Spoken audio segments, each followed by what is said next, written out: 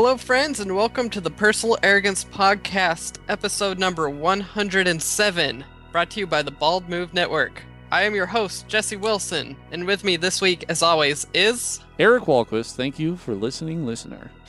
How are you, Eric? I'm doing great. How are you doing? I am sunburned. Yeah, enjoying the weather a little bit. Yeah, I've been burned by the sun. See, I work partially outside, and so I've been getting a wicked farmer's tan. Oh, yeah. I got the biker's tan. Today I decided to wear, for lack of a better term, my wife beater. Uh-huh. To try and even out the tan, right? Mm-hmm. And I got burned on all the area that was previously had been covered up by the t-shirt and was now exposed. So now you have like it looks like you're wearing a t-shirt over a long sleeve shirt, but your long sleeve shirt is tan and your t-shirt is pink. Yeah, but Okay. I'm also still white where the wife beater was. A tank top over a t-shirt over a long sleeve shirt. So it also, I kind of look like Neapolitan ice cream. Excellent. That sounds that I'm actually a little hungry. So that's how I am. Well, that's good. I mean, the 2.5 weeks of Seattle summer have arrived and almost over. So Exactly. that's always I'm taking exciting. full advantage of it. Yeah. But another harbinger of summer as people who know me know, I get very excited about the boys of summer, aka the men of Major League Baseball. That sounded a little more. That sounded different than I wanted it to sound. But Okay. it's a segue. So come with me. We're this leads right into my dedication this week. This week we'll be dedicating the episode to the one and only Felix Hernandez, who today threw the first perfect game in Seattle Mariners history. And I couldn't be prouder. I feel like today should be an official holiday in the city of Seattle. And I feel like Felix Hernandez has established himself as the greatest pitcher in Mariners history today. He's better than Randy Johnson was. And I will stick by that fact because it is a fact. Yeah, I think that's pretty much the consensus at this point. Yeah, well, but the craziest thing about this, okay, so there have been 23 perfect games in Major League history, right? 3 of those perfect games happened this season. So that's never happened before. There's never been 3 perfect games in one season. But the craziest thing than that is that 2 of those 3 perfect games that happened this season happened at Safeco Field. Yeah, that's pretty crazy. Yeah, so the Mariners got a perfect game pitched against them by some no-name from the White Sox, and then today Felix Hernandez pitches a perfect game at Safeco Field. And the Mariners earlier this season, at a game that I actually attended, no-hit the Los Angeles Dodgers. So that means there have been 3 no-hitters pitched at Safeco Field this season, and it's history being made right here in our own backyard, Jesse. Yeah, that's interesting. I heard someone saying that there was an article or something talking about the decline of hitting in Major League Baseball. Yeah, post-steroid. And how it, coincidentally is in the post-steroid era. Yeah. Well, I think that's hilarious because, today kind of exemplified that point, but at the same time, Melky Cabrera, who's one of the top hitters in baseball, was suspended for 50 games today for a positive drug test. Womp womp. Womp womp. I don't know. I think it's interesting. It also plays into a debate. There's a lot of talk here in Seattle that they should move in the fences because Safeco Field is one of the hardest fields to hit at. Like I said, we get 2.5 weeks of summer up here. So most of the time it's cold and humid, and those aren't conducive environments to home runs. And as we all know, this is a home run league. This is a stat-driven league. So they're saying it's really hard to get free agents to come here because historically when we brought in big boppers, guys like Adrian Beltre, they've struggled a little more than most when they come to Seattle. So people are attributing that these big name hitters don't want to come to Safeco Field. They don't want to come and be a part of the Mariners. So they're talking about moving the fences in. That's pretty crazy. It's crazy that that's even an option. Yeah. I love that every team has its own ballpark and it can be whatever dimensions you want. Yeah, that's so crazy. Yeah. Like in Boston with the Green Monster, I mean, the left field wall out in Boston is something like 328 feet or something. So it would literally, it's like just past, like the shortstop kind of looks like he's standing in left field at Fenway Park. So they were just like, well, we'll just build a wall that's like 60 feet high. And guys are still hitting home runs over it because it's so close to them. That's crazy. Yeah. Yeah, baseball's an interesting sport. Congratulations, Felix. Congratulations to the king. And, the other thing is that the crazy thing is that today, my work team, we were supposed to go to the game, but, work got in the way, so we didn't. But that would have been crazy if I would have been at the no-hitter earlier and the perfect game today. Yeah. If only. You missed out. I missed out, man. You would have been so jazzed. Oh, my God. I would have been. I was jazzed for the no-hitter. I was jazzed for like 2 days. I couldn't sleep that night because I was so excited. I was like, I will never see another no-hitter in my entire life. I got to see a no-hitter live. And then like 2 months later, Felix pitches a perfect game. And I'm like, damn it. And you barely missed it. Barely missed it. That's a bummer. Well, we also want to highlight, before we get rolling here, we want to highlight some viewer mail, or I guess some listener mail. That was sent in to us. This one's sent in from L. Smitty 2. And last week we were talking about whether or not ligers can mate. And a liger has to be a male lion and a female tiger. And I said it's probably about the barbed penis. But L. Smitty 2 set us straight. And wanted to clarify the barbed penis thing. This is right from L. Smitty. He says, all male cats have barbs, from the lowly house cat to the king of the jungles, lions and tigers included. Female cats are induced ovulators, meaning they do not release an egg unless mated. Being in heat just signals the male that they have eggs that are ready. The purpose of the barbs is to stimulate ovulation and pretty much ensure that a particular male will be the baby's daddy. Also, because of this, each kitten litter can have a different father. The barbs are actually... That's so crazy. Well, my sister has 2 cats that are brothers, and they're completely different cats. One's like a black and white tuxedo cat, and the other one's this gray, like looks like a Russian, like a KGB agent. It's very intimidating. They're all in James Bond movies, so yeah, exactly. I never thought of it that way. It says the barbs are actually very tiny, and a vet once told me that's the equivalent of rubbing your skin against a piece of Velcro. Yeah, but I'm still not saying that. That's not something I want to mix with a sexual encounter. Let's keep the Velcro out of the bedroom, cats. So it's not nearly as gruesome as it sounds. So thanks for setting us straight, El Smitty. We appreciate it. We always, and El Smitty's a new listener, so we're always excited to hear from new listeners. And if you want to write us an email and set us straight on something, because guess what, guys, we're wrong a lot. You can go ahead and email us at personalarrogance@gmail.com. And another thing you could do, you can rate and review us on iTunes. And we did get a new rating here, and it's actually a new/old rating. This is from our old friend TJ Hawk. A while back, we had a rate and review drive, and we promised some totes. So TJ Hawk said, I still haven't gotten my free tote. And TJ Hawk, that's because we're still in the development phase for those. So we have some designs that we're vetting right now, but it's going to be at least 2-3 years before we finalize the totes. But as soon as we get them, we'll send them off. Second is, he says, I shouldn't like this podcast because it's the exact opposite of who I am. I am/was a jock. I have a bunch of kids. I'm about 10 years older than Jesse and Eric. I am a devout Catholic. I am still trying to grasp what all these con conventions are. I live in a flyover state. I do not know what a 20-sided die is. And to that I say, I'm with you on all of those, actually. Jesse, I think that pretty much describes us, don't you? Well, except for the 20-sided die thing, I think that's pretty self-explanatory. Yeah, I think so too. But he says, but I'm pretty sure this is the best podcast on iTunes. Aw, thanks. The recommendations from Jim Jones and the other guy was surprisingly correct. Now send me my tote. Your tote is in the mail, okay, TJ Hawk, and thank you for your rating. If you rate and review us on iTunes, we'll also read your rate and review.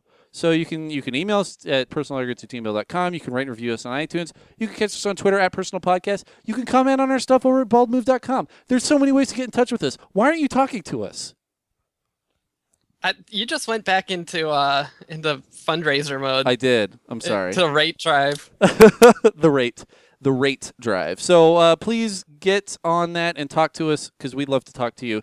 And if you want us to hear your voice and play your voice on the podcast, give us a call 360-362-0024 and we'll play your voicemail on the podcast. That's it. That's all my my rate drive for today.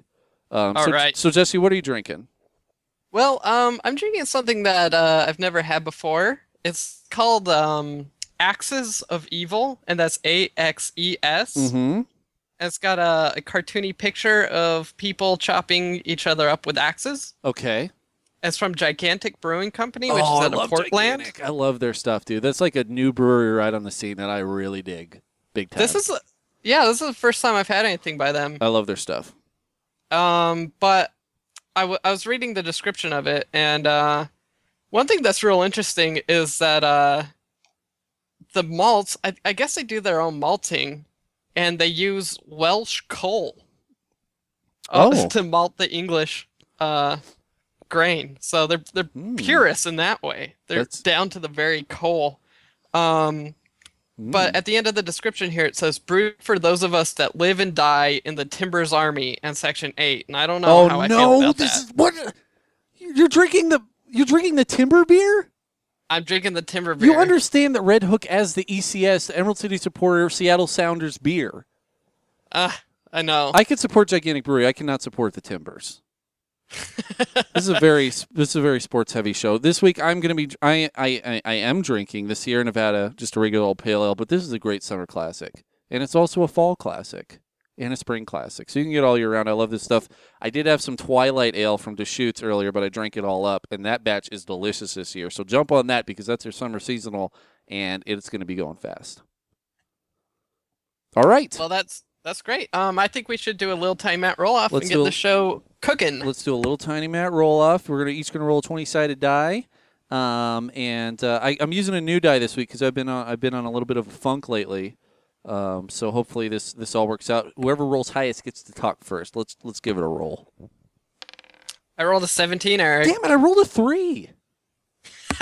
The streak continues. Law of averages. Okay, what's your first topic, J-Dog? Well, I'm going to tell you a little story, and then we can discuss how the story was reported, because it's kind of interesting. Mm-hmm. On July 11th, a man named Hamza Bajwa allegedly went to Fordham University, which I guess is in Massachusetts, to make a transaction. He was going to buy close to 5 billion magic coins, which are the RuneScape currency. Okay. And he was going to pay $3,300 in real life money. Okay. So the guy who was selling the coins, he didn't go himself. I guess he stayed at home and sent his friend to go collect the money. Okay. While he waited to make the transaction. And during the transaction, Hamza allegedly was using some currency that seemed fishy, that didn't seem like real American money, and the guy called him out on it, and he suddenly left, said he had to leave, and however, they wanted to continue the transaction the next day. Okay.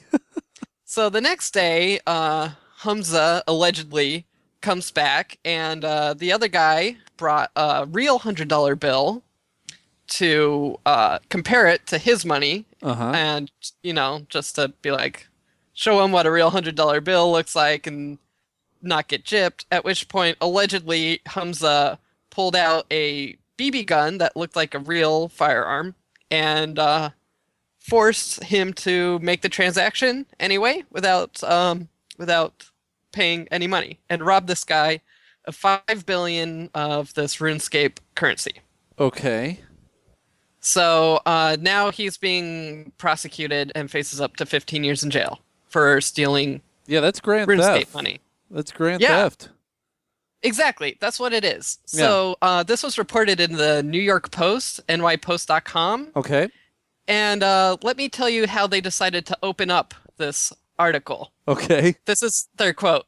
He turned to real-life crime to feed his virtual addiction. And they basically play this whole thing out like he's a video game addict, and this was his desperate attempt to get a fix. God. It's really bizarre, especially since I've never played RuneScape, but I'm guessing you don't need 5 billion coins in that game. Well, apparently it's a free to play online multiplayer game. One of these online multiplayer MMORPGs. Yeah, and it's browser based. Yeah. I did a little research to see what RuneScape's all about. Right. But it's just really weird that they decided to paint this. I mean, it's pretty it obvious what is. happened here, right? Is. Yeah. He saw a commodity. Mm-hmm. He used a fake gun to steal that commodity for profit, presumably. Yep. It's not like he was going to go spend all 5 billion of these coins in the RuneScape store. Right. And I don't know, like, what is it, do you think, that makes them decide to make it like a video game addiction thing? It's always a video game thing. I mean, it always comes back to this. It's like, I saw this great political cartoon that was posted on Reddit like last week, and it was like, shooter kills 7 people. Apparently he was really into guns, played video games, and had suicidal tendencies. And then the other person's like, video games, you say? Like, it's like that's what you're going to hone in on. I mean, yeah, exactly. We live in a society where video games are villainized at every turn. But the fact of the matter is, video games are becoming way too mainstream to keep pulling this shit. Like, I mean, I think the fact that there is a commodity within a video game that is worth that much money is a pretty amazing thing, and it shows how far video games have really come. I mean, yeah, it is really weird.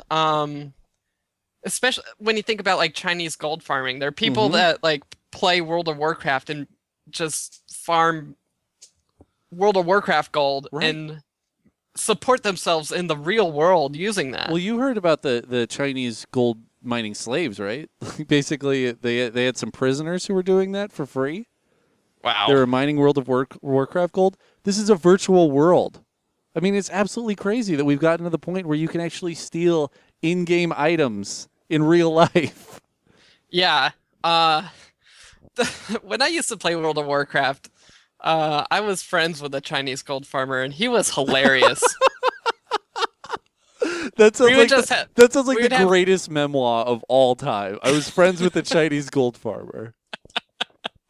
We would have weird like conversations in broken English, and my favorite part about him is he would get on the world chat and try and pick up chicks. Well, if you can have virtual money, you can have virtual poontang as well. That's a good point. Yeah. There's more examples of RuneScape related crime actually. I looked this up. There was a 23-year-old British man was arrested for stealing people's characters and goods online. I guess by just phishing. I don't know. Yeah. In 2007, going away from RuneScape, a gang of Dutch teenagers were arrested after stealing $6,000 worth of virtual furniture. In a game from players of Habbo Hotel, a chat room and gaming website. So yeah, and then there's another one in. If you get virtual furniture from virtual IKEA, do you still have to assemble it yourself? You need a virtual Allen wrench. Yep. And that costs real life money. It does. And then in 2009,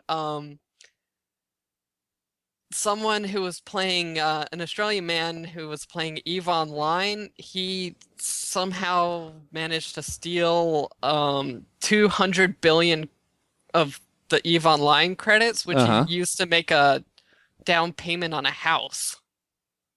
Wow. Yeah. And then finally, my favorite one is in October last year, a Japanese woman was arrested by police. I don't know why it has to say arrested by police. Arrested after hacking her virtual husband to death in a virtual game, MapleStory. I don't even know what that means. Did she kill him in real life? Well, if you die in MapleStory, you die in real life. Oh, I it's like the they get the Maple story, like the Matrix. It's very think. Yeah. similar. It's Uh, also where you get the maypole tradition on May Day. yeah, exactly. Yeah. I think that I just think it's great that like us nerds we're figuring out new ways to create crime. Like this is just crazy to me. It just shows you that where there's money, there's crime. I mean, I really want them to make a primetime drama called Nerd Crime. nerd crime, man. I would I'm watch I'm just that. waiting for the Kickstarter money laundering scheme. Yeah. I think it's the perfect way to launder money. That You could could- be an episode of Nerd Crime. Nerd crime, baby. Law and Order Nerd Crime unit. Only if Ice-T's in it. NCO. Ice-T has to be in it. Yo, I play World of Warcraft. Yeah, I'll sell you my virtual money. I love it. He could be like the bait. Yeah. Or you could go talk to teenagers. When I was your age, I was just like you, holding up fools taking their gold online, Online, ganking bitches. Getting- Life was good. getting BB guns, stealing rune credits. But there's only two ends to that story. You end up in jail or you end up in the graveyard. And everyone knows when you end up in the graveyard, that does 25% damage to your items. And everybody starts nodding. Yeah. Oh man. Well, it's a choppy world out there, guys. So when you Yeah. plug in, be sure to keep an eye out. Let's be vigilant, people. I just find it weird that if this guy had stolen anything else, it wouldn't be a video game addiction thing. Mhm. It's just that the commodity he chose to steal was a virtual commodity, and now suddenly he's a video game addict trying to get a fix. Right. Eh. Yeah. Yellow journalism. Yellow Journal. Well, it is the New York Post. That is a tabloid. You realize? I don't know anything about anything. Well. Is it really a tabloid? Yeah, it's a tabloid. Oh, well, It's there like you the go. closest thing that the United States has to a British tabloid. But I digress. I'm going to move on and just talk about my video game addiction, since that seems to be the topic of the day. So as you know, PAX is coming up in 2 weeks. I can't believe it's so close. I could feel the radiation from I the can't convention believe it's center. that close either. I know, 2 weeks. I thought It really snuck up. I know, it really snuck up on us. I'm very, very excited about this.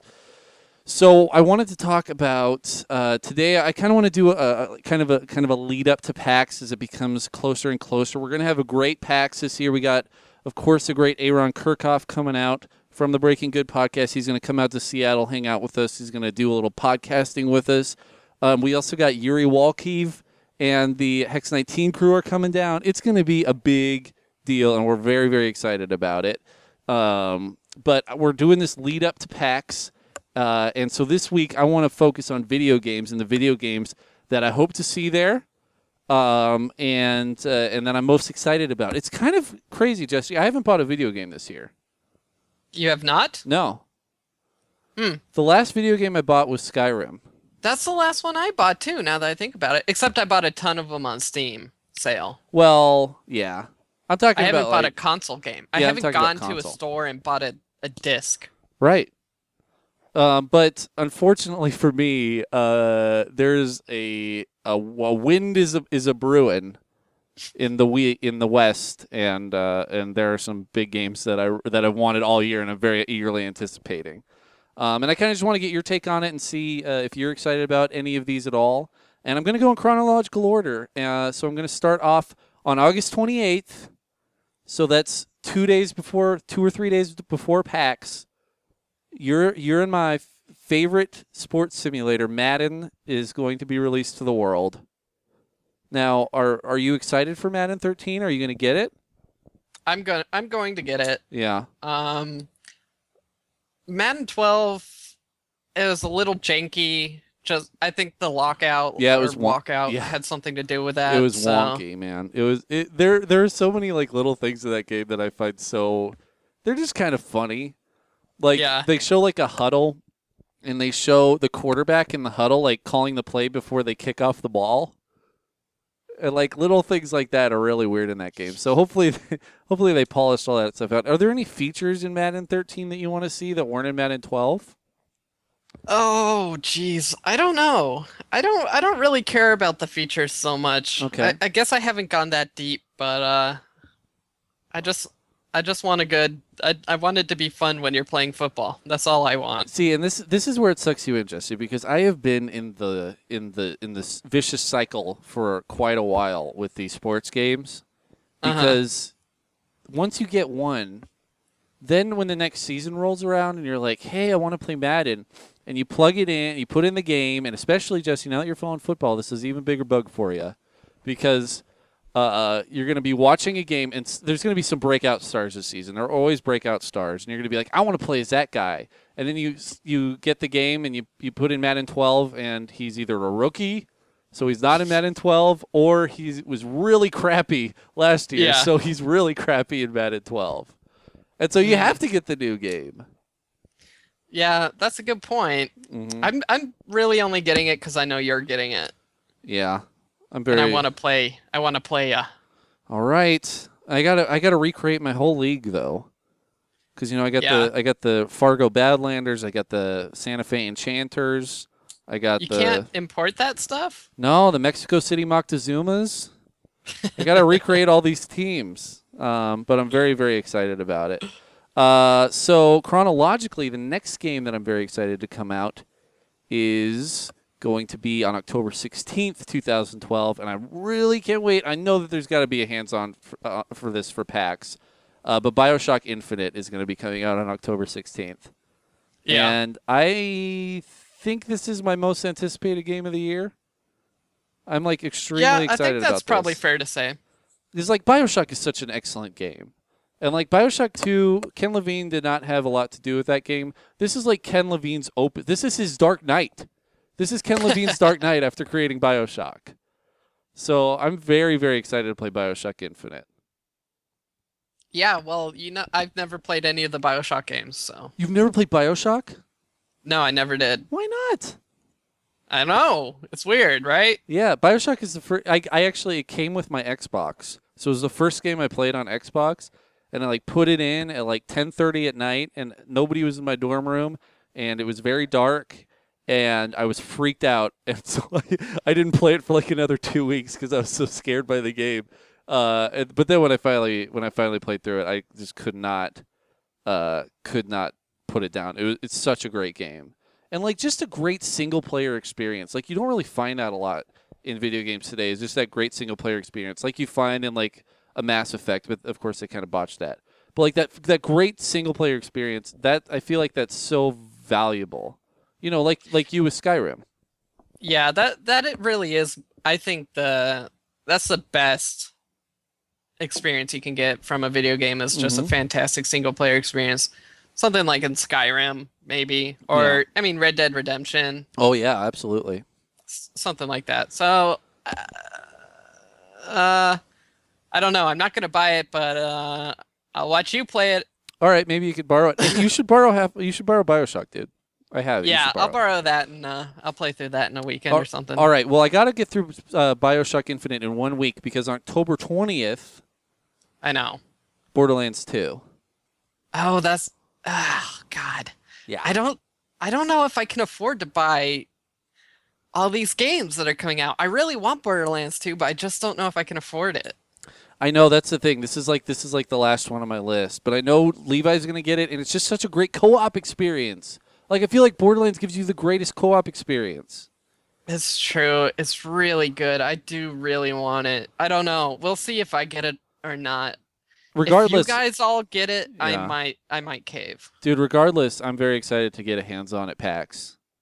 Like, I'm not big on going to the convention floor usually and getting hands-on with games. But like, I got to get hands-on with Borderlands 2, and I got to get hands-on with BioShock Infinite. Like, I really want to play these games. And that's going to be all you do because those lines are going to be so long. I know. And then the last one, and this is coming out in December, But of course, there's no official release date yet, but it will be coming out in December for the holiday season. And that, of course, is Halo 4. Yeah. Extremely exciting. That's a must-buy for me. Yeah, absolutely.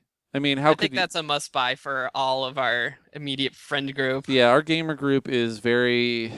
It's just a requirement. Because like, we're going to have to get Halo 4, and then we're going to have to play through it on co-op mode all the way through in one day. And that's just the way it is. I'm very excited about this. We need to make a fun drinking game for that. Oh, I was just doing great by myself when we played through Reach. I was pretty lit by the end of that. But every time Eric gets a friendly fire kill, take a drink.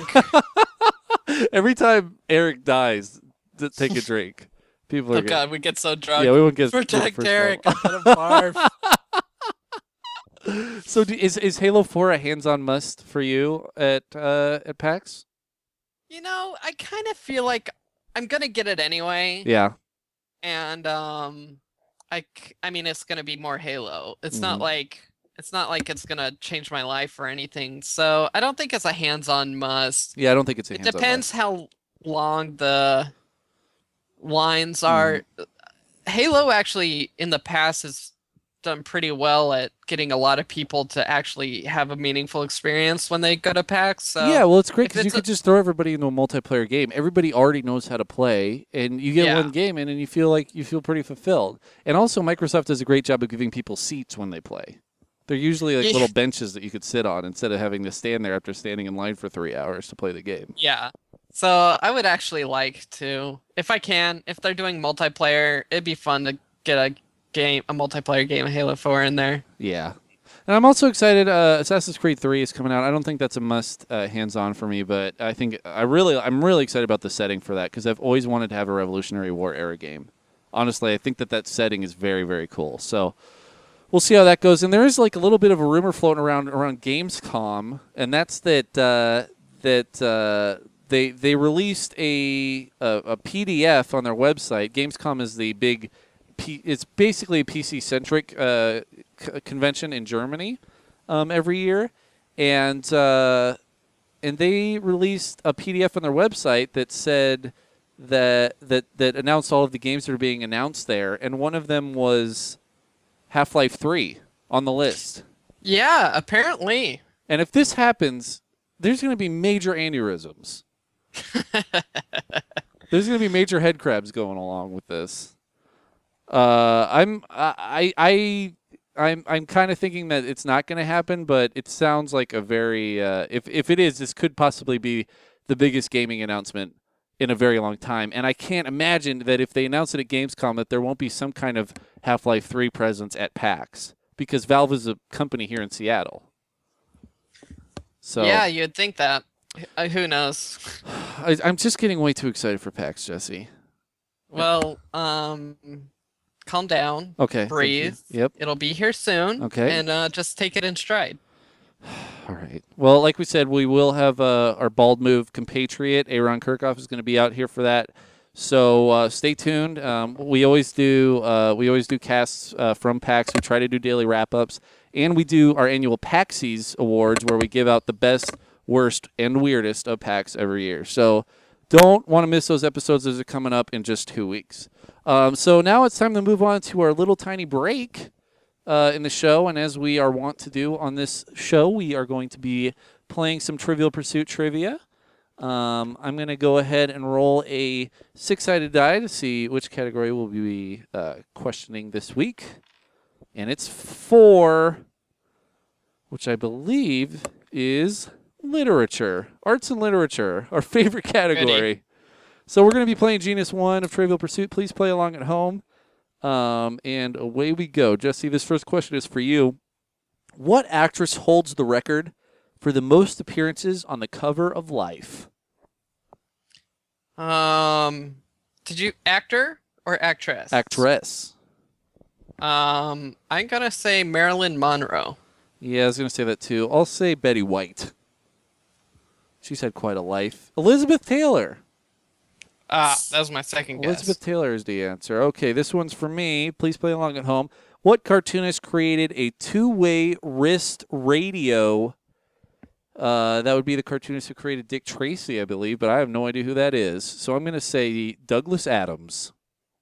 I'm going to say Scott Adams. Okay. Chester Gould. And I meant Scott Adams. I didn't. The Hitchhiker's Guide and Dilbert. I always get those two things mixed up. Basically the same thing. Yeah, very similar storylines. So, Jesse, this one's for you. What fabled bird sprang to new life from the ashes of its nest? The Phoenix, obviously. I'm going to go with Big Bird. Phoenix is correct. You are up 1-0. I got to get this one right, or else you win everything this week. And my question is, what was Cinderella's real name? I'm going to go with Margaret. It wasn't Cinderella? No, they called her Cinderella because she cleaned a lot, and so she would and cook.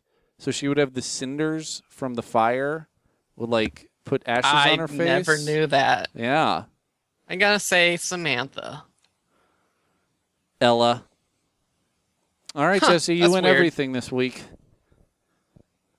Well, that brings me into my second topic, and I'm going back to, is it worse than a punch in the face? I love this. I love this so much. I feel like, Mark, if you're listening, this needs a musical intro. Oh, that's true. Yes. Shout out to Mark Griffin, who composed our intro and outro music. Yes, exactly.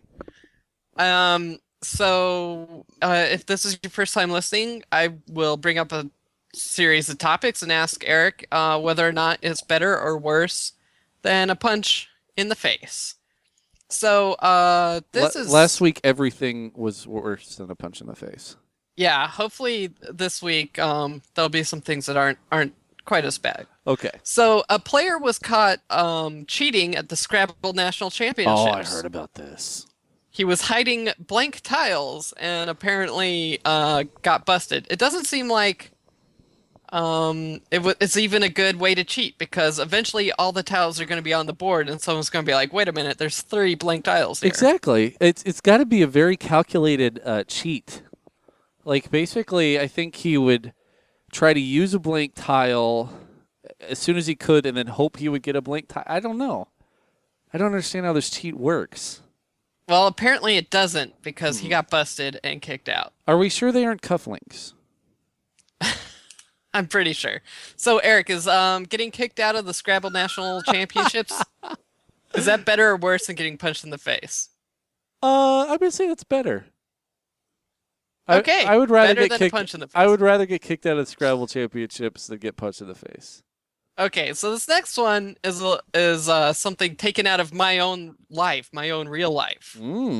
I've been I listen to podcasts a lot, obviously, okay. Mm-hmm. and so I listen at work, which means I have to pause it a lot and talk to someone or do something, and then when I have some downtime, I'll start listening again. I go back and forth a lot, so I'll start and stop a podcast maybe 10 times.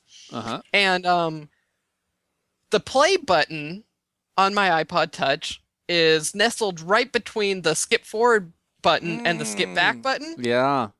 And I always hit the back button, and it just takes me to the beginning of the podcast, and then I have to go find exactly where I was again. Yeah. It's a huge annoyance, and Eric, is it better or worse than getting punched in the face?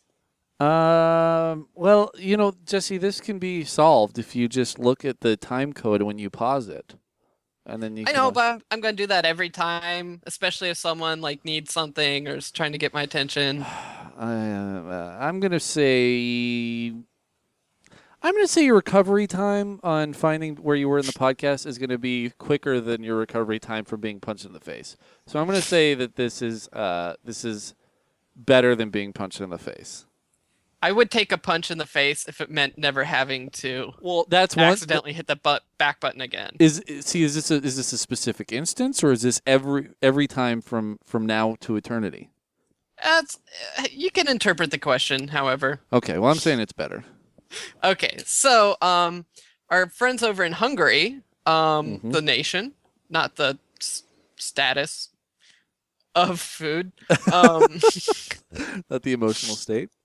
so a rising star in Hungary's far-right Jobbik party. The guy's name is Kasanid Szigeti. Mm-hmm. He was a notorious individual. He was a member of their parliament, and he was very radical in his denouncing of the Jews. Uh-huh. They accused them of buying up the country and desecrating national symbols. This is what's really interesting to me is that politics in other countries, with the multi-party systems and stuff, there are a lot of flaws with the American two-party system, but it's crazy to me in like other countries, like when in this country we like to throw around terms like socialist or communist or fascist.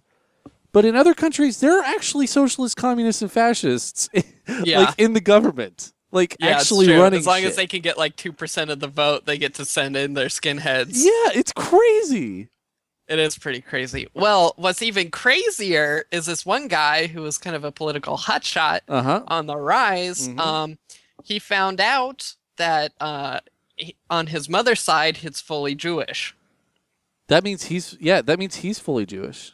Yeah, by Jewish law, he's Jewish. Because it comes through your mother's line. So if your mom's Jewish, then you're full Jew. Yeah. Oh. So some prisoner found this out and told him, and then this guy, Mr.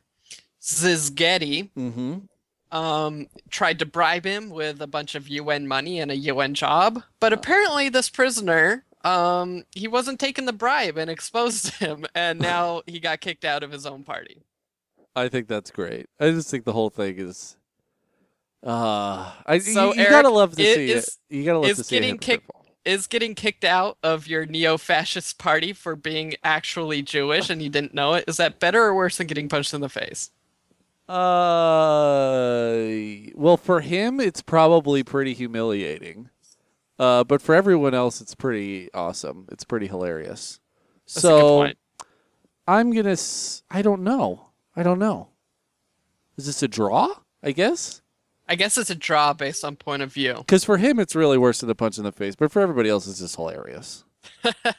Okay, I have one last one. This is taken again from the pages of my own very life. Okay. Say you're cooking a nice meal for yourself or for someone else, and you're excited about it. It's smelling good. It's looking good. You're ready to eat. But before you eat, you think, I'll be wise. I'll do a little bit of cleaning up while the dishes are still warm. Before they've gotten crusty and nasty, I'll just take the sponge and knock the food off, and then I'll be ready to eat. Okay. And say you're making a hamburger. You sit down to eat your hamburger, and you bring the food to your mouth, and you realize, I got sponge hands. Sponge hands, man. The flavor and the scent of your delicious meal is totally overridden by your now stinky sponge hands. Is it stinky sponge? Is there a hint of soap? There's a hint of soap, and God. It's just that unique sponge smell. Yeah. So my question to you, is that better or worse than receiving a punch to the face? Worse. Definitely worse. Yeah, I agree. Sponge hands are, oh my God. So, like, there's also, some people like to cook, like, if there's stuff that's been caked onto a pan, they like to cook it on the stove in, like, hot water. They'll just, like, simmer it for, like, a couple hours. Maybe put a little bit of soap in there. That is the worst smell I've ever smelled. It's like hot, simmering soap and food grease. Yeah. I can't do it. I can't do it. That's basically sponge hands. Yeah, that's sponge hands, man. Ugh, I hate sponge hands so much. Yeah, plus they're like just a little bit moist. Yeah, It's all just getting right into that bun. Oh, man. Ruins the whole meal. Yeah. I keep falling for sponge hands. See, I think I'm smart and getting ahead of the cleanup ball. Mm-hmm. But no luck. Well, you could also use a paper towel. Be anti-environment. That's true. I do hate the environment. Yeah. We really need to. You should focus on that. It'll solve all your problems. My hatred of the environment. Yes. So, Jesse, for my second topic this week, I'm going to give you an option. I'm going to give you 3 topics, and you get to pick which one we talk about. Okay? This is a little bit of like a Jeopardy category. So you're going to pick our category. Are you ready? I am. Okay. First category is Barack Obama. Second category is Dance Till You Drop. And third category is Unintelligible Masterpieces. I'm going to go with the first one. All right. Barack Obama. This is going to be something that I think you're going to be very excited about. That's why I chose it. All right. Well, apparently, so Barack Obama, President Obama, he is campaigning, as one is wont to do when they are an incumbent political candidate. And he's going around now. A couple days ago, he went to the Iowa State Fair. And for some reason, Obama at this point is really focused on beer, on mentioning beer. So a couple days ago, he went to the Iowa State Fair and he bought a Bud Light for himself. And he also bought 10 Bud Lights for the 10 people behind him. And then a day later, he was talking to a guy at an Iowa diner about his own homebrewing operation. And I'm not talking about the guy's homebrewing operation. I'm talking about our president's homebrewing operation. Apparently, Obama is the first president in history to set up a homebrew operation in the White House. Yeah, it's true. It's pretty exciting stuff. It is. Although I feel like Andrew Jackson probably had a home still. Yeah, but they just didn't talk about it. Yeah, it does. It's not it's a strictly beer. Yeah. I think Teddy Roosevelt had a bathtub of that shit. Did you see all the pictures about like the everything that had to be done before he went and purchased the beer? Yeah, it's crazy. And I was thinking because a Redditor actually served him the beer at the fair. So she took pictures of like the entire process of like the Secret Service coming up, a bomb sniffing dog checking the whole, checking all the beer taps to make sure there wasn't a bomb in there. And then they like chose her. They're like, you are going to be selling this beer. And they like wanded everyone down. Yeah, they wanded everyone down. It's just crazy. And I was just thinking that happens everywhere he goes. I know. Gotta be like the precursor. How crazy would that be for you? Like, that would drive me nuts. I would like I would sneak away from my security guards. I know. It's like First Kid. It's exactly like First Kid, Eric. It's exactly like that. It is. Here's the thing, though. It's like, is this Al-Qaeda's new plan? Like, they've planted a bunch of people around state fairs nationwide with the hopes that President Obama will show up. It is where politicians go. Nobody likes a stump speech as much as a state fair. Well, remember, in like the 2000 election, it was either 2000 or 2004. Like the big decider factor for a lot of Americans was like, which presidential nominee would you rather get a beer with? Yeah. And it was George W. Bush. Oh, absolutely. And this is a very interesting stat. Actually, the Washington, I believe it's the Washington Post, they did a little bit of a study on this, and it's pretty interesting. Apparently, 47% of independent voters have had a beer in the last week, as opposed to like 40% of Republican voters and like 38% of Democrat voters. So wow, the beer is the great indecider. Exactly. That's crazy. Indecisive? Grab a beer. Let's see. Should I vote for Barack Obama? Should I vote for Mitt Romney? Fuck it, I'm voting for Miller High Life tonight. I'm voting for Sam Adams. Yeah, exactly. That's a better example. It is interesting to me though. Barack Obama, he always drinks Bud Light when he's in public, and I'm like, I understand that, like, as a politician, you don't want to be like snooty, but I mean, it is supporting a small business if you drink a microbrew. And I could understand if you don't want to look soft or whatever. You may not want to drink a Seattle or a Portland microbrew, but just get a microbrew from like Texas. Like grab a Shiner Bock or something. Like Bud Light. That's not even an American beer anymore. A Black Star Lager. Yeah, that's the craziest part is that's not owned by an American company. I will bet you someone's done studies and like has prepped like what is the beer to buy if you want to get elected. Oh, I'm sure.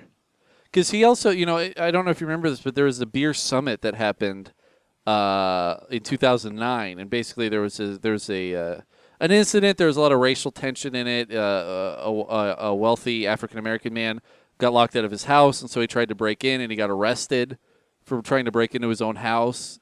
And there was a lot of racial tension around it because one of his neighbors called him in. But so Obama had a beer summit where they all kind of sat down for a beer, and it was a little bit of a photo op. But in there, Obama also drank Bud Light. Yeah, a little bit of a photo op. Yeah. So I don't know. I am excited that they've set up a homebrew operation in the White House. This is the first reported.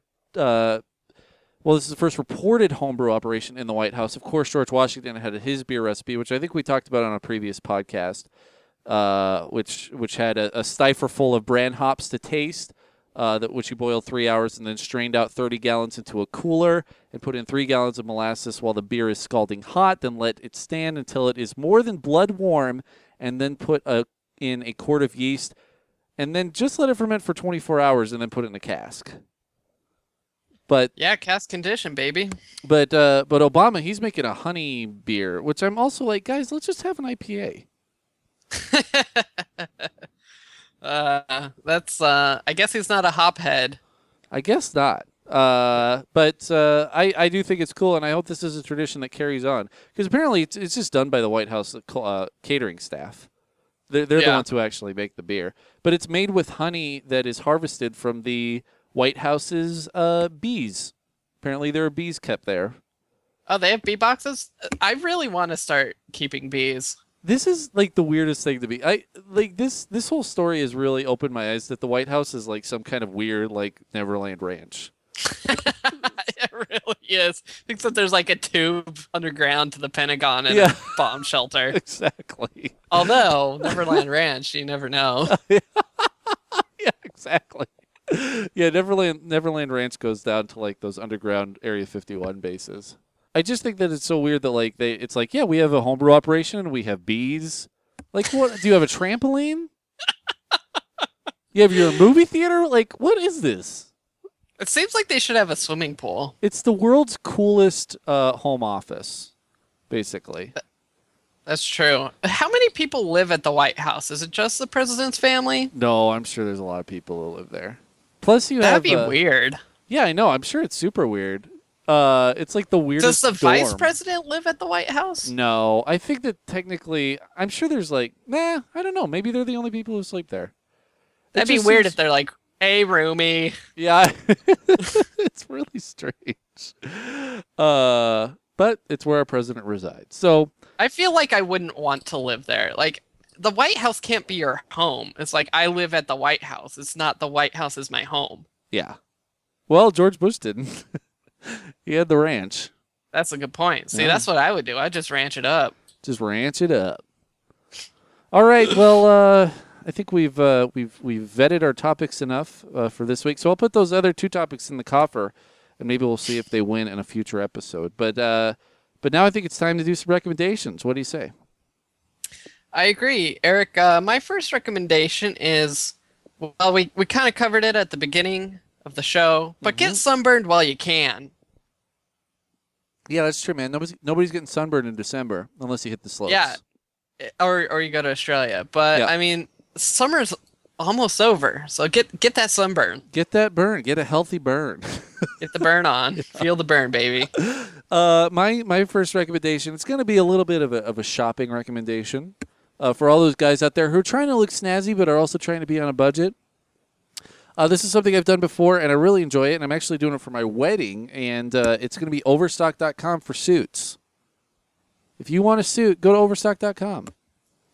We are all wearing zoot suits, right? We're going to be wearing yellow zoot suits with a feather, but I don't know where to put the feather yet. I'm debating a couple of areas. That totally determines the course of the marriage. Oh, yeah, I know. I mean, a feather in the armpit means something completely different than a feather sticking out of your shoulder. But I want a nice long pheasant feather, I'm thinking. Either that or a peacock strut. Well, the peacock is for wealth, and the pheasant is for fertility. Oh, okay. So that's very important. Tough call. Yeah. So my recommendation is, seriously, guys, wear sunblock. This is no fun. I know it's the worst. It's so bad. I've avoided it this summer, and I actually have like I said, I have a pretty healthy bike tan. So it's like a farmer's tan, except it's shorts instead of jeans. So you get a little bit of a leg tan. My legs are still pasty white. Yeah, I have like a nice. It's a nice base coat. I think. I think I'm going to avoid the burn this summer, which is good. Nice. Nothing's worse than the itchy burn when you're trying to sleep. Yeah, that sucks. It feels like you're wearing a wool blanket, like no matter what. Yeah. I have a Neapolitan chest and albino legs. And Neapolitan chest and vanilla legs. Yeah, extra vanilla down south. Your 2 scoops of... Never mind. Anyway, I will say, if you are in that situation, I do have a remedy for that. It's a home remedy, and it actually works. If you have the itchy sunburn and you can't sleep, take a blow dryer and put it on the cool setting. And then just cool yourself off with that. Because basically what the itch is that you're trying to sweat, but you can't sweat through your glands without it itching. And because it's usually hot. So if you just cool yourself down with a nice cool blow dryer, then all will be well with the world. I love it. Yeah. I might be taking part of that tonight. Okay. Well, my recommendation, this is going to be an oldie but a goodie. I know we've recommended and talked about this on the podcast before, but for any new listeners out there, this week we talked about video games. Next week I'm going to try to make it a point to talk about board games. But one of our favorite board games, and one that you really have no reason not to own, is Battle for Hill 218. Nice. And it's not even a board game. It's a card game. But it retails for about $5. Yeah, so cheap. And it is a great 2-player game that you can just play for hours and hours. It's just a strategic war game that's really, really fun. Yeah. So I'm throwing my 2 cents that way. Yeah, that's a great recommendation. Ooh. Underrated, that game. Very underrated. I feel like I've played it in public like dozens of times, and I've always had people be like, "What's that game? Oh, that looks interesting." I've never had someone be like, "Oh, Battle for Hill 218." Mm-hmm. It's just it's like an indie hero. It is an indie hero. So, with that, we're also, as always, going to recommend the Bald Move Network. We're a member of the Bald Move Network, and so are all of your favorite TV podcasts. So be sure to go to baldmove.com and get all your TV fixes. Right now, featured is the Breaking Good podcast, which is the #1 Breaking Bad podcast on the internet. So be sure to go over there. And I think that's about it. Do you have anything else, Jesse? No. I just like that. It's the #1 Breaking Bad podcast on the internet, but there's a lot of offline podcasts that are just smoking it in numbers. Yeah, you have to mail order them. The mail order podcasts are just really killing them. Yeah, you have to mail order it, and they send you a cassette tape. It's four cassette tapes per episode. Yeah, the Breaking Analog cast. It costs $25 shipping and processing. Yes. So that's about all we have for this week. We'd like to thank you for joining us for another week here on the Personal Arrogance Podcast. And please remember to keep in touch. And we'd like to remind you that wherever you go and whatever you do, please stay arrogant.